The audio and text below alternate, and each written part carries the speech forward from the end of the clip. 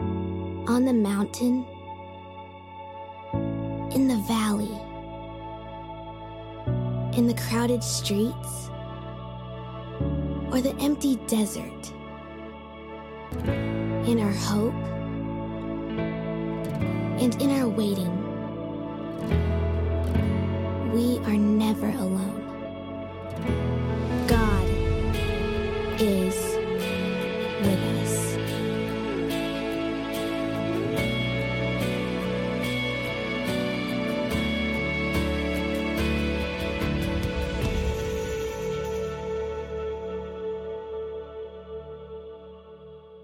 All right, how about the Vine Worshippers? Give them a round of applause. They work hard every week, guys. How about our creative team? We got lights back here, dancing and stuff. That's awesome. That's crazy awesome. It's been an awesome week, and our creative team in the back always keeps up with me when I jumble stuff up. So I'm thankful for everyone and that we get to be here today. So as you're taking your seat and you're getting ready for today, I want you to fist bump 3 people and say MVP. Okay, we got to say that like MVP, like you're chanting. There we go. MVP, right? Yeah, MVP. MVP. Wherever you are, like I hear it chanted in basketball arenas everywhere, right? Like you just hear MVP right at the free throw line every time. Like it's that time of year. And so today I want to first off say each and every one of you are MVPs. I want you to know that every one of you are an MVP. There's no coincidence that you're here today, that God appointed this day for you to be here listening to this, whether it's on Sunday, whether it's in the middle of June that you just happen to find this online, that God ordained and appointed this time today because you are an MVP. And over these past few weeks, we've just been diving into God with us. Last week, we had some snow. How crazy was that? But we still had church, which was awesome, and we talked about worship and finding our joy.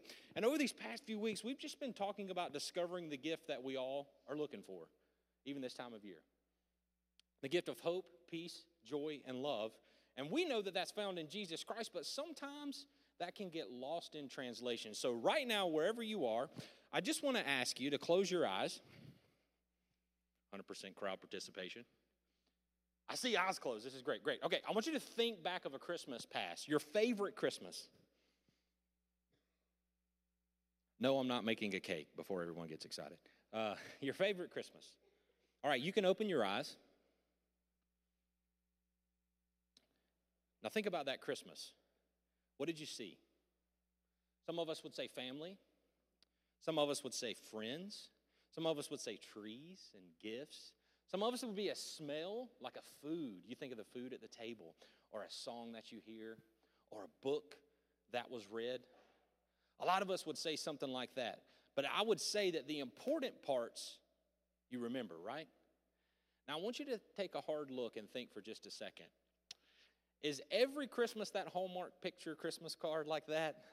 Like, there was a lot that led up to that moment, wasn't there? Like, there was a lot that led up to that moment. If we're completely honest, like, right now, we think of the important things, and what I've been asking Jesus to remind me of is the important things in life, but I started thinking, a lot of us, as we're getting ready for Christmas, we kind of have a little bit of chaos, if you will, right? Like there was a lot that led up to that important moment. And looking back, we only think about that important moment, which is awesome. But sometimes we forget in the chaos, there's still some peace that can be found in Jesus. And so today, that's what I want to talk about. The title of our message today, and the title of this dialogue, the title of this talk, and the title of pointing to Jesus today is going to be the best Christmas pageant ever. And like I told you about that Christmas card, like I think of as things get flying around and things go that way is, like you see right there, like maybe that's some of our Christmas right now is it's supposed to be the best Christmas pageant ever. If you know the book, you know the book. If you haven't, read it. Great book. Reminds you of a lot of things. The Herdmans specifically. It's great. If you've ever read that book, and I see some nods, some haven't, I'm sorry. Get the Cliff Notes version. It's definitely worth it. One of my favorite elementary books growing up. But if we look at that slide, like, does that make sense? If you look at this on the screen, does that make sense? The words are all there, the letters are all there, but it's just a little bit chaotic, right? But more importantly, you see, that's what I think some of our Christmases are kind of like. So today I want to talk about taking that and flipping it to the best Christmas pageant ever so that we can have peace, because even to the world it may look jumbled, But to be honest, it's going to be that. So really quickly, before we dive in, before we dive in the Bible, I just wanted to share with you, when I thought of my favorite Christmas moment and the importance of it, I always thought every year at Christmas, Sunday before Christmas, got with my ma Seal, and we had our little gathering every Sunday. She would come over on Christmas Eve and spend the night with us. My sister and I would usually get in trouble for opening presents too early at that kind of time. I always remember that. I always remember Christmas Eve at my Papa Hawkins. I always remember Sunday, or the Christmas day, being at my grandma and Papa Joe's. And I remember on New Year's Eve, I usually exchanged gift with the Beers, always the Beers family. And not the Beers. We didn't have beers. Different story, another sermon. But that was the name of the family. So what I'm saying is, I think about those people, and those important people in my life have gone on into eternity. But I started thinking when I was getting ready for this message is how the chaos leading up to that and how they had peace in it. Because if I'm real with myself, sometimes in the chaos and in the storm of those words and in the storm of those letters, I'm pulling my hair out. If you don't believe that, come hang out with us at 7:30 on Sunday morning sometimes. You'll see I'm pulling my hair out. It can be crazy. And so how in the world do we experience this peace? How do we experience this peace?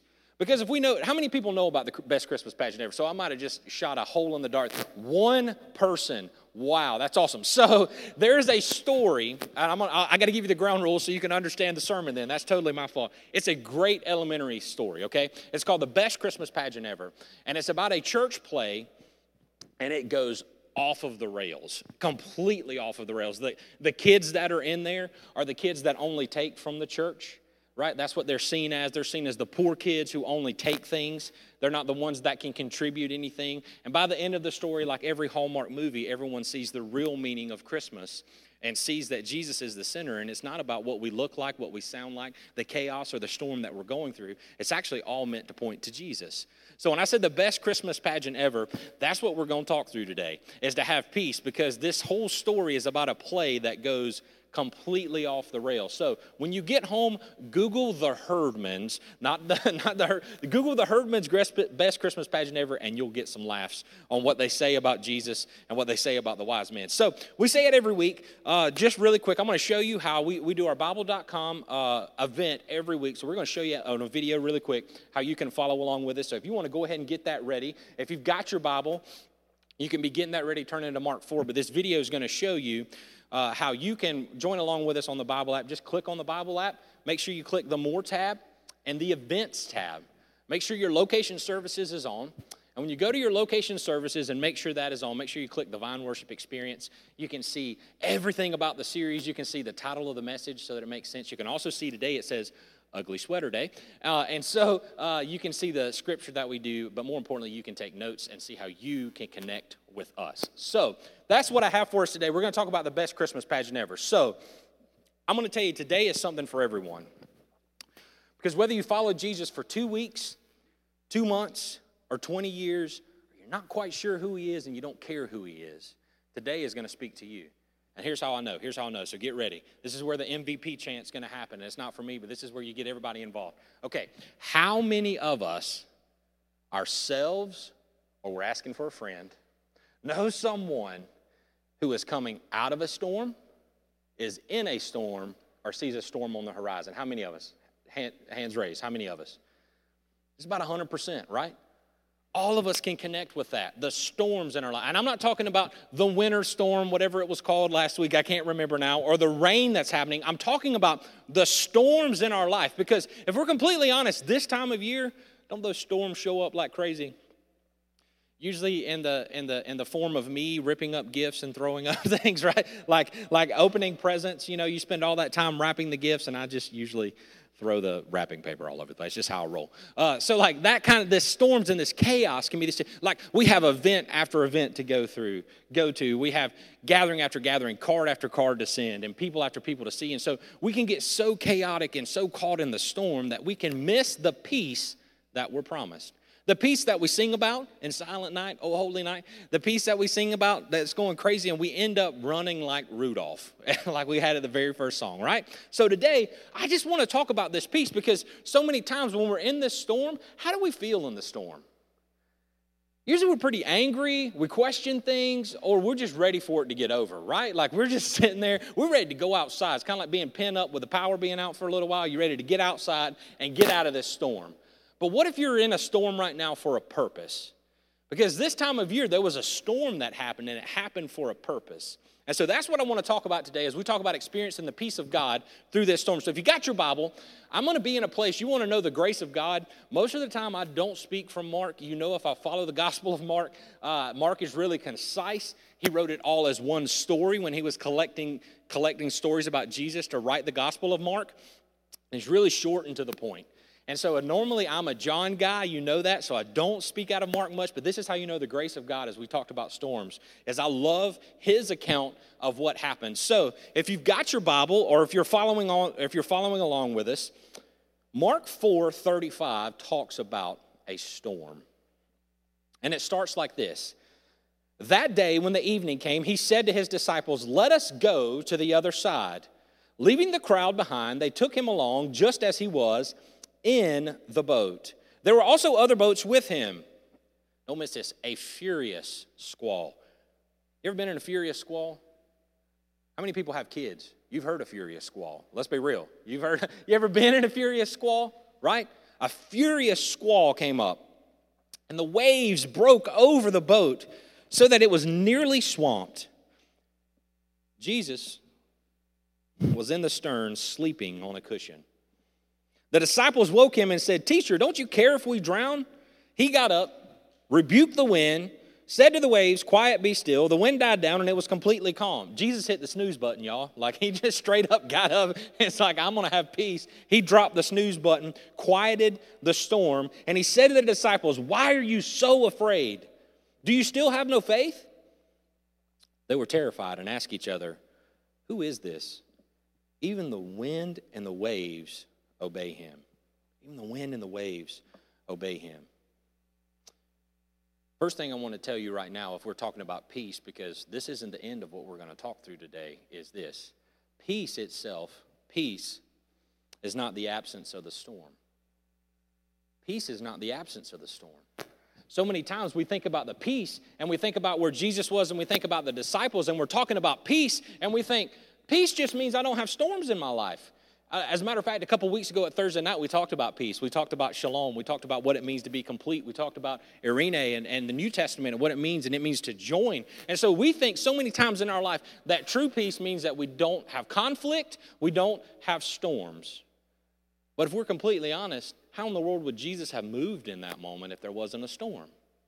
How would the disciples saw who he was? So let me ask you this as you're getting ready to this, and I'm talking about this peace because, see, here's the thing. I used to believe that going through a storm in my life meant that I was running away from God. Has anybody ever felt that? Maybe you were told that growing up. You said if you've got storms in your life or you're experiencing hardships, it means that you're being disobedient. Anybody ever hear that or feel that? Maybe they did, maybe they didn't. That's what I used to think. But then as I've grown in my walk with Christ, I've seen it wasn't that I was running away from God. As a matter of fact, going through the storm actually drew me closer to God because it had a purpose in it, because my peace wasn't in the storm. My peace was in something else. And so today what I want to ask you is maybe you're in that storm. Maybe you just came out of it. Maybe you know somebody who's in it. Maybe you see one on the horizon. You're a great meteorologist. You see one on the horizon. I wonder if you would believe that this storm you're walking through is bringing you closer to Jesus. Whatever it is. Are you mad at him? Are you like Lieutenant Dan in Forrest Gump that's just screaming at God on the top of the boat, on top of the shrimp boat, saying, what's going on in the middle of the storm? Are you trusting God? Are you going to have faith? Because here's the thing that I love about the disciples, and this is what I've learned in my walk with Jesus is so many times, I wonder if today you would trust God to do what he calls you to do, like the disciples, to go to the other side, even if he don't tell you why. Because if we're not careful, we'll read this story, we'll glance over, and we'll be like, okay, cool. Jesus just calmed the storm. That's neat. That's awesome. He showed the disciples who we were. It didn't have a purpose outside of him just showing the disciples who we were, but there was so much more that's about to come. But you see, what happened is the disciples followed the what God called them to do more than they followed the why. And our human brain and our human wiring, you hear about marketing so many times, and you hear about leading people, they always say start with the why. And our brains are wired to start with the why, then go to the how, then go to the what. But you see, our God, he doesn't work that way. He actually starts with the what, and then he'll show you the why. So I just want to ask you today, would you be obedient enough to follow Jesus to what he's called you to do, even if you didn't know why? You know, the Christmas story is that, isn't it? Mary had an angel who came and told her, hey, I know you're a virgin, but you're going to have a baby. And she trusted God's what? Even when they didn't fully say the why in the beginning. And then they said he will be the Savior of the world. And Joseph was in this moment where he said, here's what I'm going to do is I'm going to quietly divorce her so that she doesn't have shame and I don't have shame. Because in that time, shame was to those who were righteous. You couldn't marry someone who was pregnant. Like this wasn't supposed to happen. And both of them together followed God's what? Without fully knowing the why. They just heard it was the Son of God. They didn't know all the things that had come. It said, hey, he will save the world, but they probably thought what every other Jew thought at the time. He's going to be the king. He's going to be born in a palace. There's going to be this really cool thing, but they didn't. They followed God's what? They threw their reputation away. They threw all the names that they were going to be called. They threw probably their friends away to do what God called them to do. And as hard as that sounds, I wonder how many of us, if God called us to go to the other side, would be willing to do it. Because this place where they're going is so important. It's so important. And so I just want you to know today, peace is not the absence of a storm. Because as Jesus asked those disciples, he said, do you not have faith? I wonder if our faith isn't because we won't face the storm. Because you see, if I dropped prosperity on you, I would say the storm's passing, the clouds are opening up, and there's nothing wrong with that because I believe we do serve a God, but I do believe we go through storms in our life. And I do believe following Jesus actually brings the storm sometimes more than it does clearing the clouds. Because inside the storms, he shows us his peace like never before. He does what only he can do, which isn't what we can do. So I wonder today if we would have faith to follow him in that, instead of me standing up there telling you the clouds are going to clear, it's going to be great and ending. And I started following through my storms in my life, and I'll share with some of these things here in a minute. And I started to think, you know, the place where I don't have peace in the storm is the place I try to control, right? Like when I try to control the storm, the disciples tried to control the storm. I imagine they were dumping buckets off. Like it says the waves crashed over the bow. They were doing everything they could, and they tried to have control. And then eventually they surrendered and said, Jesus, will you do something about this? And he was just like, okay. And he rebuked the wind and the waves, and he did something about it and said, where's your faith? So today, I want you to not just be trying to chase the peace in the middle of the storm. Know who the peace in the middle of the storm is. Don't think you're not going to have a storm in your life just because you follow Jesus. So my question is, before we dive in even more, what if the size of your storm is the size of the assignment God's given you? Because the reason Jesus brought those disciples through a storm is there was an assignment. He was going somewhere. He was about to meet someone. There's someone on the other side that he was crossing over to get to. And the disciples and us in this moment can be rolling through the Gospel of Mark and be at the end of Mark 4 and say, okay, boop, story's over. Jesus calmed the wind and the waves. That's awesome. New chapter, like, it goes all black and we change to a new scene, but it was actually one continuous story. That's what Mark is trying to write. And I just wonder if today we would understand that storm, that furious squall, was for a purpose. Because there was someone waiting on the other side. Someone waiting on the other side.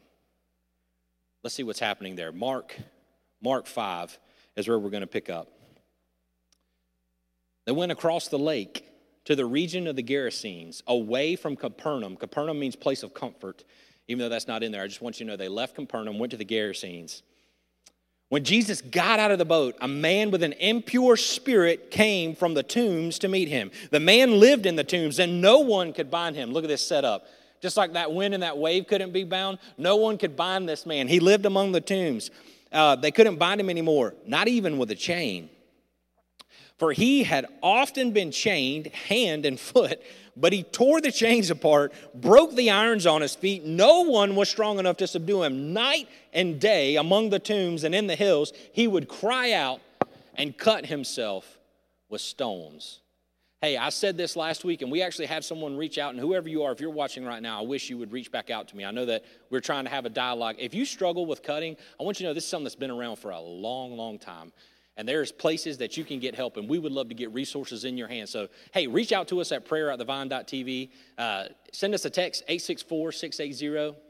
580-6698. That's 864-580-6698. For real, this man was there. We talked about that last week when we talked about Elijah and the prophets of Baal, how they cut themselves. This man was in the same place. So know that Jesus in your life, Jesus can intervene, and there are people that can walk with you through this storm, through this season. It's nothing new, but that doesn't diminish the pain that you're walking through right now. So we want you to know somebody can walk with you through that season. Reach out to us. We would love to help you with that. So when he saw Jesus from a distance, he ran and fell on his knees in front of him. He shouted at the top of his voice, "What do you want with me, Jesus, Son of the Most High God? In God's name, don't torture me." So look at this story and this scene that's coming. Jesus has come across. It says that no one strong enough can bind this man. And all of a sudden, Jesus comes across. And how about this? This might be the first time that this man has seen Jesus, but it's actually the second, because he probably saw him clearing out the storm. He probably saw the clouds clearing, and Jesus is sitting there on this boat coming towards him. And the first thing he says is, "Jesus, Son of God, what do you want from me?"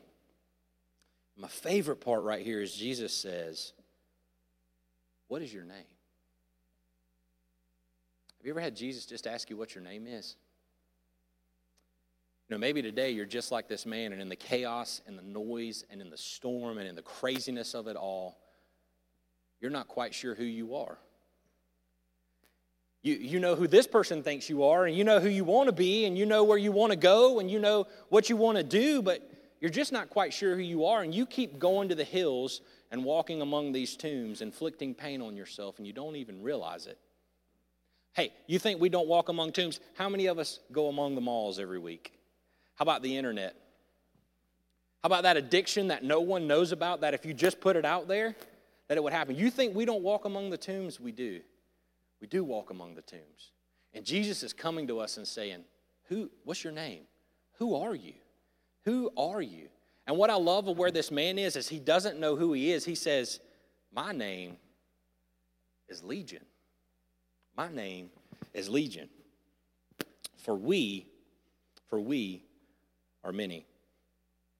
Before we go on, I started thinking about this story, and I just want you to know, it says Jesus withdrew to the hills early to pray in the morning. This is the same place where Jesus was cast out in the boat, and he spoke, and his voice traveled all through the hills. I wonder how many times he was out there praying, and he heard this man crying on the hill across the lake. Crying out for help, inflicting pain upon himself, trying to figure out how to find peace. He thought if he cut himself enough, he could have peace. He thought if he was in chains enough, he could have peace. He thought if he was in tombs enough, he could have peace. He thought if he just got away from a society enough, he could have peace. If he pushed everybody away, if they knew a version of him that wasn't truly who he was, that he would find peace. And I wonder how long he was tortured before Jesus said, "I'm going across the lake." The disciples didn't know. Today, if you have a relationship with Jesus, he may be calling you across the lake. You may not have a clue that you're about to go on a storm with a purpose, because there's someone on the other side of it that Jesus wants you to be a part of their life, to point him to you, get you to point them to him. So I wonder if we would see where this man is, because I think as the wind and the waves opened up, this man saw Jesus. But he didn't know who he was. He begged Jesus again and again not to send him out of the area, and a large herd of pigs was feeding on the nearby hillside. That's how we know he's in Gentile country, because there were no Jews running around pig farmers. They were all shepherds of sheep. They weren't running around eating cloven feed animals, right? The demons begged Jesus, "Send us among the pigs. Allow us to go into them." He gave them permission, and the impure spirit came out, and he went into the pigs. The herd, about 2,000 in numbers, rushed down the steep bank in the lake and were drowned. You see, today, I wonder if you knew that on the other side of your storm that Jesus is standing there, and he's operating, he's moving things along, he's clearing up things to try to get to you. Would you trust that he's trying to get you through the storm, or would you just be mad at him that you're even in the storm? Because I can tell you the times of my life that I've been so mad at God that I've been in the storm. I can tell you the people that have died I prayed would be healed. I can tell you the people that in relationships that I wanted to be mended that weren't mended. And I can tell you how mad I was at God that I went through the storm. I can tell you the jobs that I lost that I went through the storm, that I was so mad that I lost the job. And I was angry at God trying to figure out what in the world it was, and I just missed that he was pointing me to where I get to be right now. But yet I know there's even more storms coming. And if I can trust that he's pointing me where I need to be right now, that he's taking me to where he wants me to be later, because there are people on the other side of that. So I wonder today if you understand that if you're going through a storm, that Jesus is on the way. Would you trust your peace is on the way? Would you trust your peace is right there? Or are you going to keep trying to control it? Because this man among the tombs tried to control it. Tried to control it. You know, it's really crazy. I said, hey, we got to be careful here, because we say, we don't think we live among the tombs. Well, it's really easy to look at this guy and say, you're crazy, right? You ever been called crazy? I am crazy. I just hope you know. You ever been called? I'm wearing a Griswold family Christmas sweatshirt at a church on Sunday. Come on, for real. I am, right? But I started thinking about this man. I started thinking about all those areas of my life that are out of control. Those areas of my life that just aren't perfect. They aren't filter worthy. They aren't Instagram picture perfect, right? They aren't the ones that just have it all together. They aren't that Hallmark card. I want to get to that Hallmark card. That's so awesome. And I remember the Hallmark card probably more than I should. But I didn't think of all the craziness and the chaos that led to that.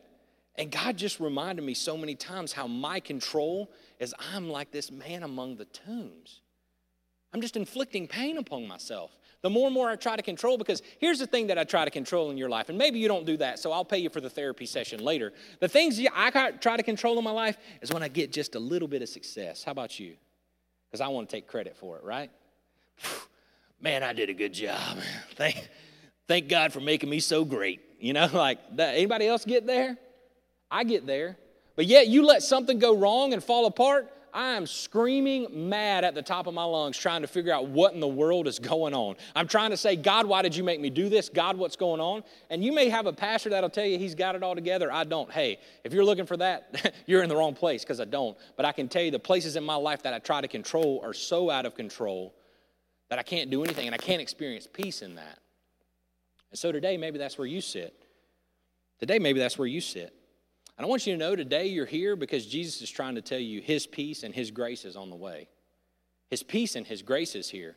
And it's only found in him. And so the areas of my life that I try to control, I just imagine myself like that man among the tombs, and I'm just cutting off one limb, and I'm cutting off another limb, and I'm cutting off this relationship and cutting off that relationship. I'm cutting off this opportunity and that opportunity because I'm trying to control it when I really should just be surrendering it to Jesus.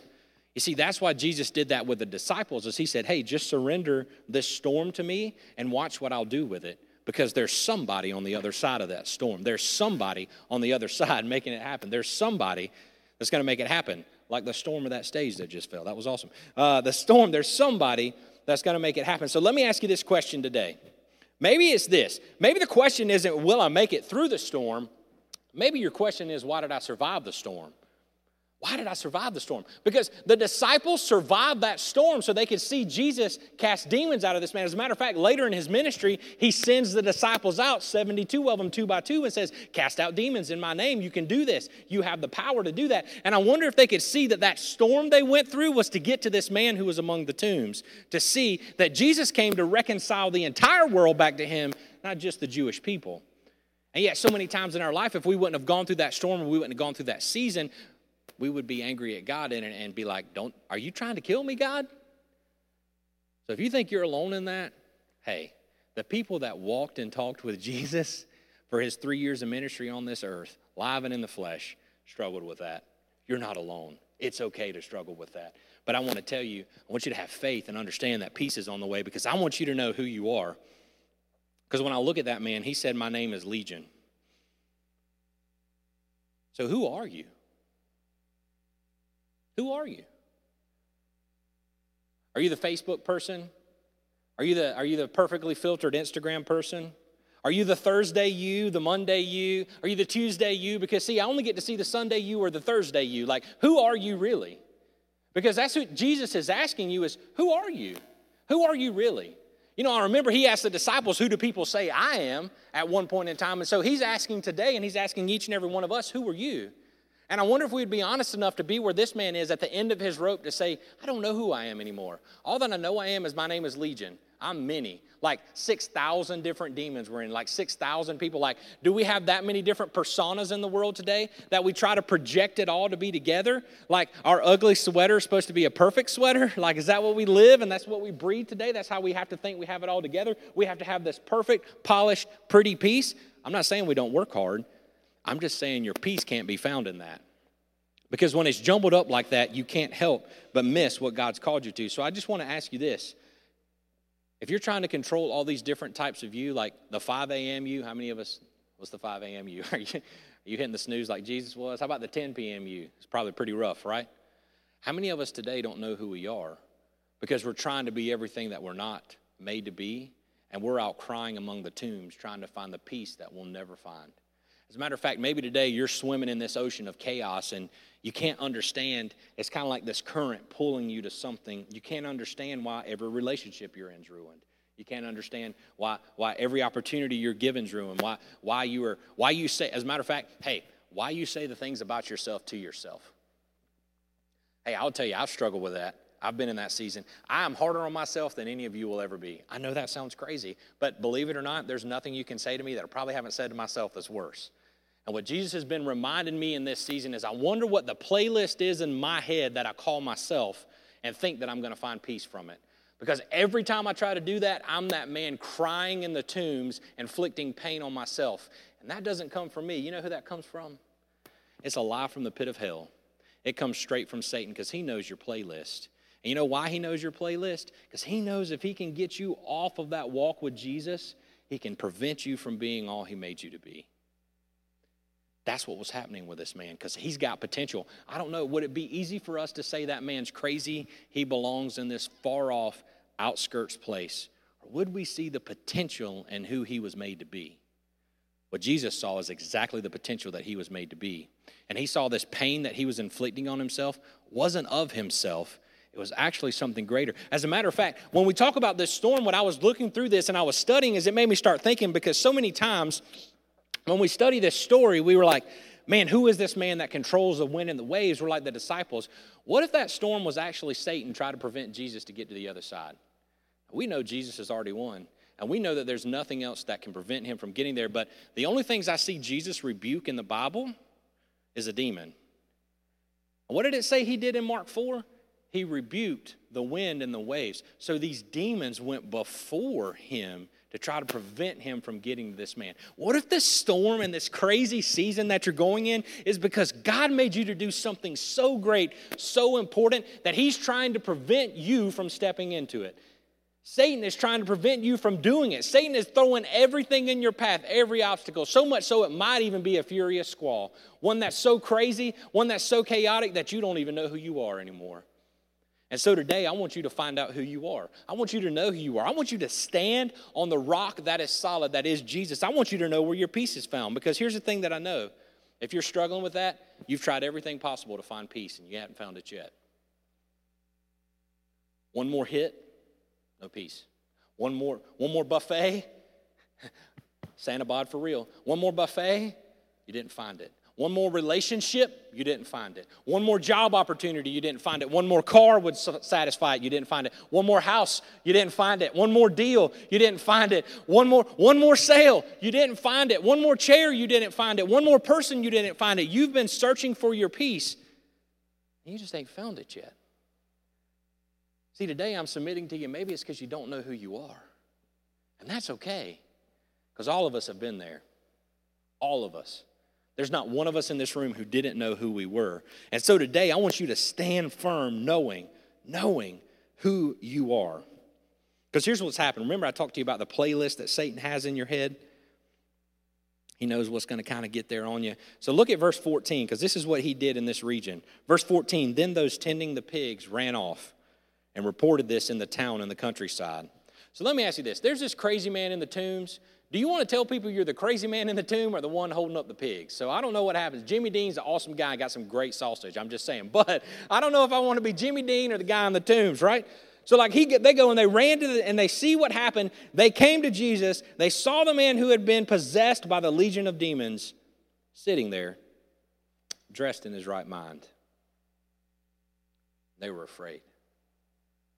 I want you to know the first time you encounter God, we can't help but stand in fear. The disciples were afraid of who Jesus was in the storm. This man clothed in his right mind, these people are afraid because they're like, this man's been changed. So if you're new to following Jesus and your friends don't quite understand what you're going through, I want you to know it's natural for the world to fear who God is, because that's what these people did. Those who had seen it told the people what had happened to the demon-possessed man, and they told about the pigs as well. By the way, these pigs, 2,000 of them, right? That's about $2 million in today's economy. I want you to know that. That's how much they were worth. Now, maybe they're worth more or less depending on the rate and the tariff, but I'm just saying it's about $2 million is what that was worth. Then the people began to plead with Jesus to do what? Stay and heal all of our people. Stay and do what only you can do. No, they told him to leave. You see, I want you to know right now that's what Satan knows. See, Satan tried to throw a storm out there to prevent Jesus from getting to this man and make that man think that he had no hope. He went after the town with the pigs. He looked at the pigs and said, if they think about the money they've lost in these pigs, they'll never want Jesus to stay with them. And guess what their reaction was? Get out of here, Jesus. We don't want you here. You've hurt our pocketbook. Sound familiar? There's people in our life that have hurt our pocketbook. Do we see the potential in them to be all Jesus made them to be, Or do we just get that angry Scrooge? I want you to see, if you know whose you are, it's easy to see the potential in others around you. As I was writing this down, I just want you to know the devil comes after you. Maybe it's not the bank account, once again. Maybe it's not the storm. Maybe it's the relationship. Maybe it is cutting. Maybe it is the addiction. Maybe it's the perfection gene. I struggle with that sometimes too. Takes a lot of time to look this good. Rough. For real, honestly. Maybe that's what it is. I just want to ask you, how are you doing with that? Have you found peace in that? Because after you did that one perfect picture, you're probably looking for the next one, weren't you? Have you found peace in that? Have you found peace in Christmas after Christmas, saying Christmas after Christmas, this is going to be the Christmas that I get it all figured out? I ain't figured it out yet. I'm sorry, y'all. I still haven't got it. I'm not afraid to say. I know who Christmas is about, and that's why I have peace. So my question is to you today, do you know that? Because here's the thing that I believe, and I see in my life. I shared a couple of weeks ago with our Outlasters series about being financially free, about some hardships. But when I look at the hardships of life, I've realized the reason I could endure them is because it's who Jesus made me to be. Had I not gone through those storms, I would not be standing here right now. And if I wasn't standing here right now, there's no way I could point people to Jesus. So today, if your storm is hard, today, if you're struggling like crazy, don't get mad at God about it. See where he is in the middle of it, because I promise you, he's not left you in it. He's not left you in it. And if you'll look to him, you'll experience peace. And if you'll look and say, maybe it's so hard because the assignment is so great. The disciples went through this furious squall to get to one man. And you may think that's where the story ends. And I will tell you, Jesus does leave the 99 to come to the one, but there's a purpose for the one. Let's see what happens with this man, with a purpose for the one. As Jesus was getting into the boat, the man who had been demon-possessed begged to go with him. I want you to know today, it takes faith to be able to leave your comfort zone. It takes faith to go to the other side of the lake. But sometimes God in his grace keeps you planted right where you are and tells you to bloom right there. This is about to be what's happening with this man. As all of a sudden he begs to leave. It's so funny to me. The demons said, let us leave, let us get away. The people said, Jesus, leave. And all of a sudden this man all of a sudden wants to leave. Now, what is it that he told the disciples, he said, come and follow me? So he called them out of their comfort zone, and they had to have faith to follow him. But all of a sudden, this man that's demon-possessed is standing there, and he says, hey, dude, can I roll with you? Can I go home with you? I hear you got some good food, like you got snacks. I can hang out with you. Like you got some good snacks. I hear you can take some loaves and some fish and do some pretty cool things. So like, is that something I can be a part of? Like I know these guys are scared, but I'm not quite sure. But hey, I hear you got some good stuff. So can I go be a part of that? And what does Jesus tell him? As Jesus was getting into the boat, Jesus did not let him go, but said, go home to your own people.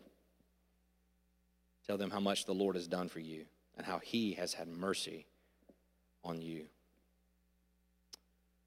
Some of the hardest people to point Jesus to is your family and your friends that are closest to you. You know why? Because they know you before you met Jesus. They know the crazy. They know the chaos. Matter of fact, they know what's supposed to be the perfect Christmas sweater, and they know it's all messed up. They see the ugly Christmas sweater. They don't see that perfect thing that you can project. Because when you have Jesus, you're pointing to perfection, and that is Jesus. And that light that you're shining is him. But sometimes in your life, maybe Jesus is telling you to go home and show them who I am. So that storm that you're in, that job that you hate, that financial debt-ridden thing that you're in, sometimes Jesus is saying, stay where you are, because you're going to be more of an impact where you are than you are coming with me. And to me, that blew my mind. Because my whole time growing up with Jesus, it was always come follow me, and absolutely he's calling you to follow him. But at the same time, I wonder sometimes if we'd just bloom where we're planted and we'd trust him. I shared I did everything I could to run like hell, literally, from God to be back in Spartanburg. And look where I'm at. Look where I'm at. He said, hey, man, you can do more for me here than you can do in some major city across the country. You can do more for me here than there.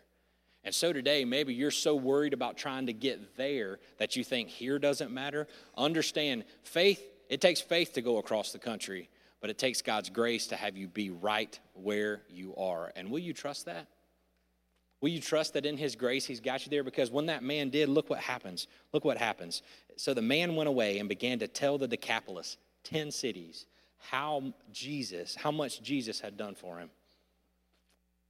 And all the people were amazed. What if the change and the storm in your life that Jesus brought you through is to point others closer to him? As a matter of fact, to point your family. Like today, I want to ask you, maybe Jesus is telling you I changed your condition, but I ain't changing your circumstance because I've got a purpose for it. I've got a purpose for it. There's something that's going for it. Maybe today you believe and you're walking through this and you think, hey, I'm worthless, or my family's worthless. If you knew my family name, or you knew my name, or you knew what I did in my past, there's no way that God could save me. There's no way that anything could happen. And what if today you would be the first to break free? What if God made you go through that promise and that to fulfill his promise, he made you go through that hardship because he made you to do it? Maybe you're the first in your family to graduate college. Maybe you're the first in your family to live debt-free. Maybe you're the first in your family to have kids. Maybe you're the first in your family to not have kids. Maybe you're the first in your family to put up the Christmas tree just the right way. Maybe you're the first in your family to have stock. Maybe you're the first in the family to give to the church. Maybe you're the first in the family to start a church. Maybe you're the first in the family to have a career outside of what everyone thought you would do. Maybe you're the first, and maybe God's made you go through that trial because he's calling you to go first. Would you trust that? Would the disciples have gone had they known the storm was coming? But if Jesus said, hey, there's somebody on the other side I'm going to meet, they probably would have jumped right in, right? But instead, their faith made them walk through that storm. And Jesus said, help is on the way. And I'm bringing you with me through it because there's somebody I'm going to meet on the other side. And when I meet that somebody, he's going to do more for that city than I ever could because they begged him to leave. And the man told all of Decapolis. As a matter of fact, he's one of the first missionaries. 10 cities. But he wanted to follow Jesus, to go from city to city. But by blooming where he's planted, he reached 10 cities that heard that man crying, screaming, saw him chained, saw him at his worst, but then saw him clothed in his best. They saw that tacky sweater, but then they saw him dressed in that suit. They knew it.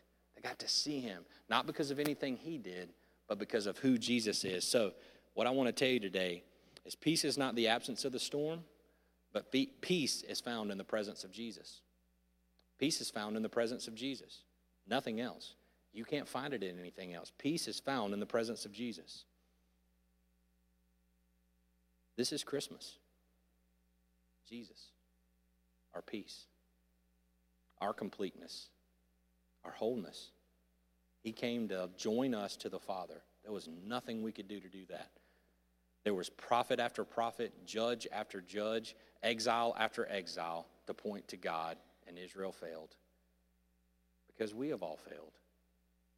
None of us can try to do it. As a matter of fact, we can think it's a 12-step program.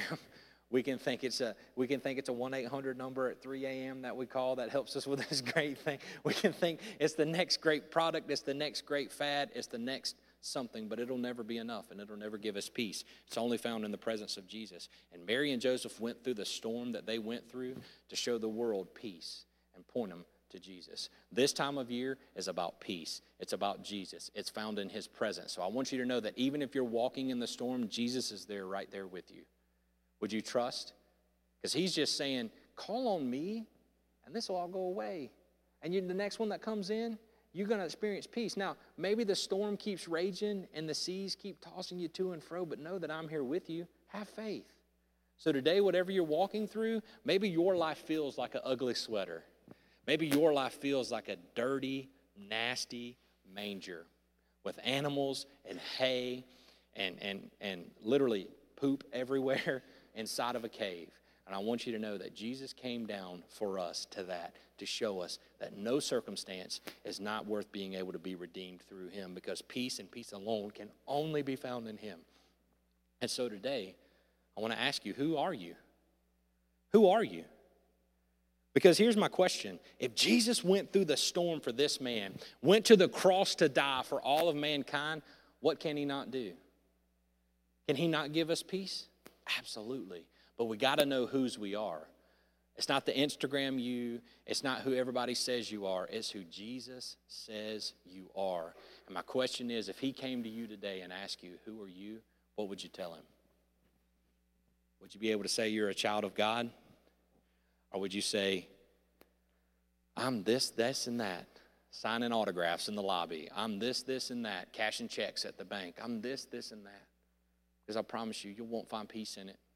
Year after year, you'll circle and circle and circle and circle and circle. And eventually you're going to see that 30 years of your life was wasted trying to find the peace that was right in front of you the whole time. Jesus is your peace. His presence is the presence of salvation. All you have to do is receive the gift that is him today. And I just want to ask you, whose are you? Because here's the thing. 2 Corinthians 5:21 says it this way: God made him who had no sin to be sin for us, so that in him we might become the righteousness of God. Jesus came and put on this ugly sweater that is our flesh and our sin. He lived a perfect life we couldn't live. He died the death that we deserved on the cross by wearing that ugly sweater. But he loved us enough. He didn't stay dead. He rose again on the third day so that we may have life, so that we can experience peace. We sing of it every time this time of year. As a matter of fact, our friends and family that may not know who Jesus is sing of the very peace that he brings when they don't feel it. They've got an ugly sweater on underneath, but they've got a perfect suit on the outside. And I want to tell you, if you don't have Jesus in you, that perfect suit is just rags. It's not going to work. So I just want to ask you, whose are you? Are you Jesus's or are you the world's? Because he came to allow you to be his. And when you have him, you will have peace. It will not be perfect. I promise you, storm after storm will come, but you'll have peace in it. When the cancer scare comes, you'll have peace in it. When the bankruptcy comes, you'll have peace in it. When the job loss comes, you'll have peace in it. When these storms come in your life, you can have peace if it's rooted in Jesus. But if it isn't, you're going to be crying in the hills among the tombs, inflicting more pain on yourself than you could ever imagine. And Jesus didn't come live this life for us and give us the opportunity to have everlasting life so that we were stuck in the hills. He did it so that we could go to the hills and tell it on the mountain that he is who he says he is. So today, whose are you? Will you trust that Jesus came down to live the life that we couldn't live, die the death that we deserve, but love us enough not to stay dead and rose again on the third day so that we can have life? Because when I read this, I want you to know there's nothing in here that I can do to get salvation except receive the gift and believe that Jesus is who he says he is. I can't work my way towards it. I can't volunteer at the soup kitchen enough. I can't give enough to charity. I can't give enough free cars away. I can't give free houses away. I can't do all these free things. These are all great, noble things, but they will not give me the peace that only God can give me. And he says the only way you can do that is through my son, Jesus. So whose are you? With every head bowed and every eye closed, this is the thing that we do every week. I want you to know that we as a church want you to experience Jesus like never before, because in him alone do we have life. In him alone do we have life. So in this moment, I just want you to ask yourself, whose are you? Because just like that man who was possessed by demons, you may know who Jesus is, but Jesus is just a baby in a manger to you. He's just a thing you celebrate this time of year because you put a little scene out on the front lawn. And that's all Jesus is to you. But I want you to know that he is your completeness. He is your wholeness. He is your peace. So with every head bowed and every eye closed, I just want you to reflect for a second. Whose are you? Are you God's or are you the world's? Because if you're the world's, hey, there's an opportunity here that I will tell you that you can experience the peace of God, and that's through Christ Jesus. And it's simply believing that he is who he says he is. We're about to say a prayer in a moment. It's not the words of this prayer, it's the faith. It's not the benefit of saying that I said a prayer so I must be saved. No, it's faith that Jesus is who he says he is. Because it's not just the words of that prayer that get you through it's faith that will bring you through the storm. It's faith that will allow you to cross the other side. And it's grace that will allow you to stay where you are, to trust no matter what storm comes your way, no matter what trial comes your way, no matter what Monday brings, whatever Tuesday brings, whatever you're walking through, Jesus is with you and you can experience peace. So with every head bowed and every eye closed, I'm going to ask you to repeat after me, because this is why we do what we do. Dear Jesus, I believe I'm a sinner separated from you. I believe you lived the life I couldn't live, died the death that I deserved on the cross, but loved me enough not to stay dead, but rose again on the third day so that I may have life. Come take over my life. Teach me to follow you. I want your peace, Lord.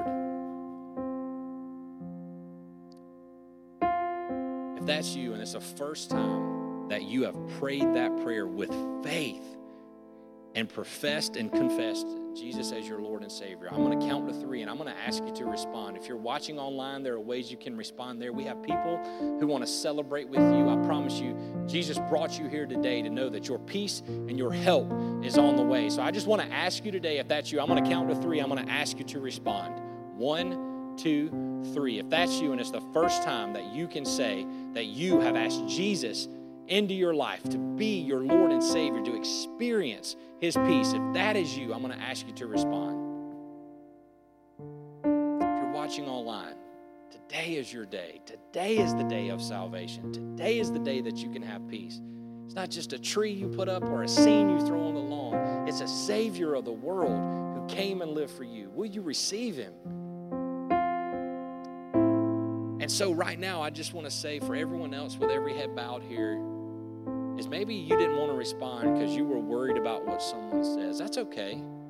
Don't let today go by without talking to someone. There are people here that love you and know exactly what you're going through, because we have been there too.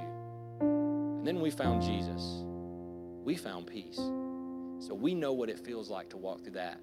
So if you would like to talk with someone about that today, we would just ask you to reach out to us at prayer@thevine.tv. Text us, call us, 864-580-6698. Whatever it takes, don't let today go by without talking to someone about that. And so with everyone else, if you just want to lift your head up and stand, we're about to sing. And I just want you to be reminded whose you are. So if everybody wants to stand right now, we're going to get ready to sing. And I'm going to pray here, but I just want to say this before we get rocking and rolling. I wrote this down so that I wouldn't forget it or say it the wrong way.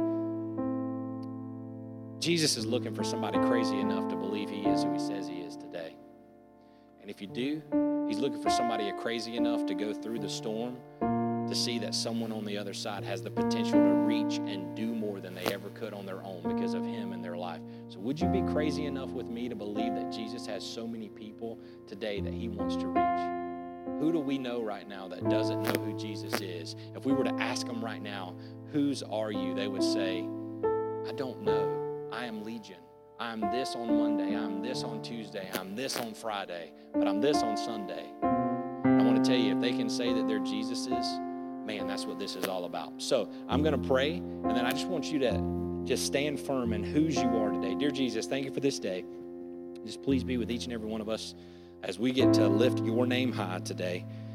Jesus, it's all about you. You are our peace. Maybe today, right now, some of us, we're just not experiencing peace, and maybe right now we're too ashamed to talk about it. That's okay, Lord. That's okay. We have people here. Thank you for letting us be here to walk with people through that because you walked with us through it. None of us have it all together, Jesus. So I pray today as we sing this song that we would know when you say, what is your name? Who are you? We would know who we are because our identity is found in you. It's not in a present under a tree. It's not in a stocking on a chimney. It's not in the clothes we wear. It's not in the posts that we share. It is in you. So Jesus, I pray today that we would declare and worship your name and lift your name high. And when those say, who are you? We would say, we are a child of God. We love you, Lord. It's your name we pray. Amen.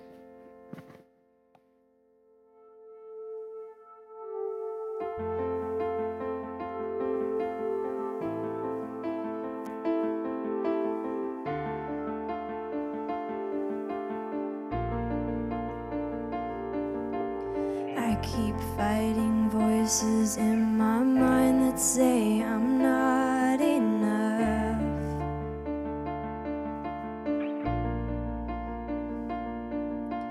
Every single lie that tells me I will never measure up.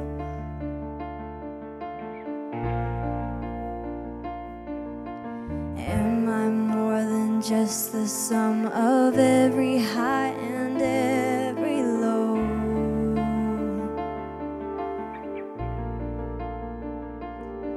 Remind me once again just who I am because I need to know. You say I am loved when I can't feel a thing, and you say I am strong when I think I'm weak, and you say I am held when I am falling short, and when I don't belong, oh, you say I'm yours, and I believe, oh, I believe what you say of me. I believe the only thing that matters now is everything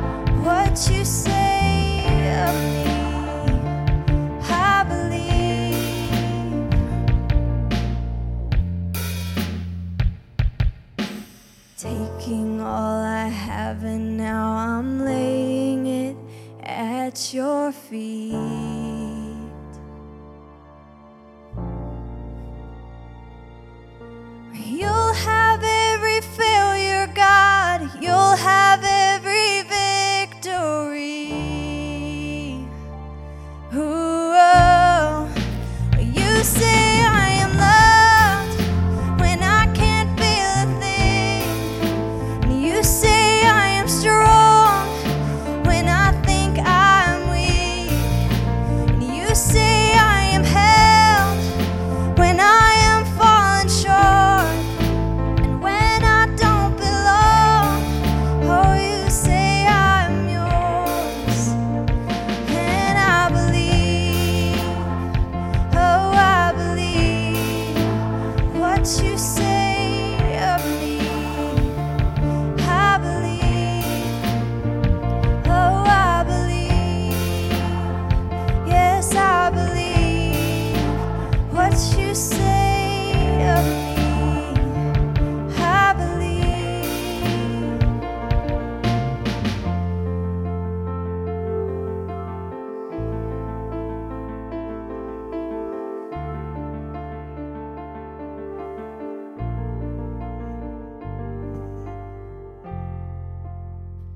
All right, so today, do you believe? Right now, let me ask you, do you know someone in your life that doesn't believe? I'm sure there's a name that's filtering through. Hey, be there for them in the storm. Show them Jesus. Show them they're not alone. Because he crossed the storm and brought people with him to show them that they are more than they think they are with him in their life. They are worth it. And so today, remember I told you, we started off by telling each other you're an MVP. I want you to know that you are God's most valuable possession, not just his most valuable person. That if you are his, you are valued, you are treasured, you are sought after, you have purpose, and you have life because of who he is, not because of anything you've done. And so today, whatever storm you're walking through, whatever trial you have, if you have Jesus, you've got enough. And if you don't let today go by without seeing who he is, laying it at his feet. Experience the peace like never before. So right now, if you know someone who doesn't know Jesus, I'm about to pray for us. And I'm going to pray for the peace that only he can give to be spread out today wherever we go and whatever we do throughout this week and wherever we are in this season, that his peace would overwhelm every opportunity, every encounter we have with every person, because I believe everyone we run into is a divine appointment. Every person we see, God has placed them there for a reason, for us to point them to him. So with every head bowed and every eye closed, go ahead and get your arm around somebody. Well, you probably get your arm around somebody before you close your eyes, because that could be a tripping hazard. So those people that are with you, God's got them with you for a reason. God's got them with you for a reason. So Jesus, as we come to you right now, I just pray that when folks look at us and we can say who we are, it's because we know whose we are, because we are highly valued, highly treasured. We are your most valued possession. And when we've given you everything and we trusted you as our Lord and Savior, we can't help but be a light. So right now, as we get to go into this Christmas season that is storm-filled, that is literally an ugly sweater, Jesus, I pray that we would be clothed in righteousness because we know who we are. And as we encounter those who are crying in the hills, who are inflicting pain on themselves, Jesus, I pray that they would see you in a new way because they see your peace in us, and that we would trust that you had divinely appointed them to come in front of us, whatever season, whatever storm they're walking through. And Jesus, for those that are in a storm right now, I pray that they would know that they are not alone, that you are right there in that boat, right there in that ship with them. If they would just go and lay it at your feet, they would experience your peace. The circumstance may not change, but because of you, their condition has already changed. They are no longer dead, but they are alive. So no matter what the world or Satan throws at them, they cannot be overtaken because the victory is already won because you came. So Jesus, today, I pray that as we go out through this week, I pray that as we go into this season where folks just see you as a baby in a manger, that they would encounter you as their Savior.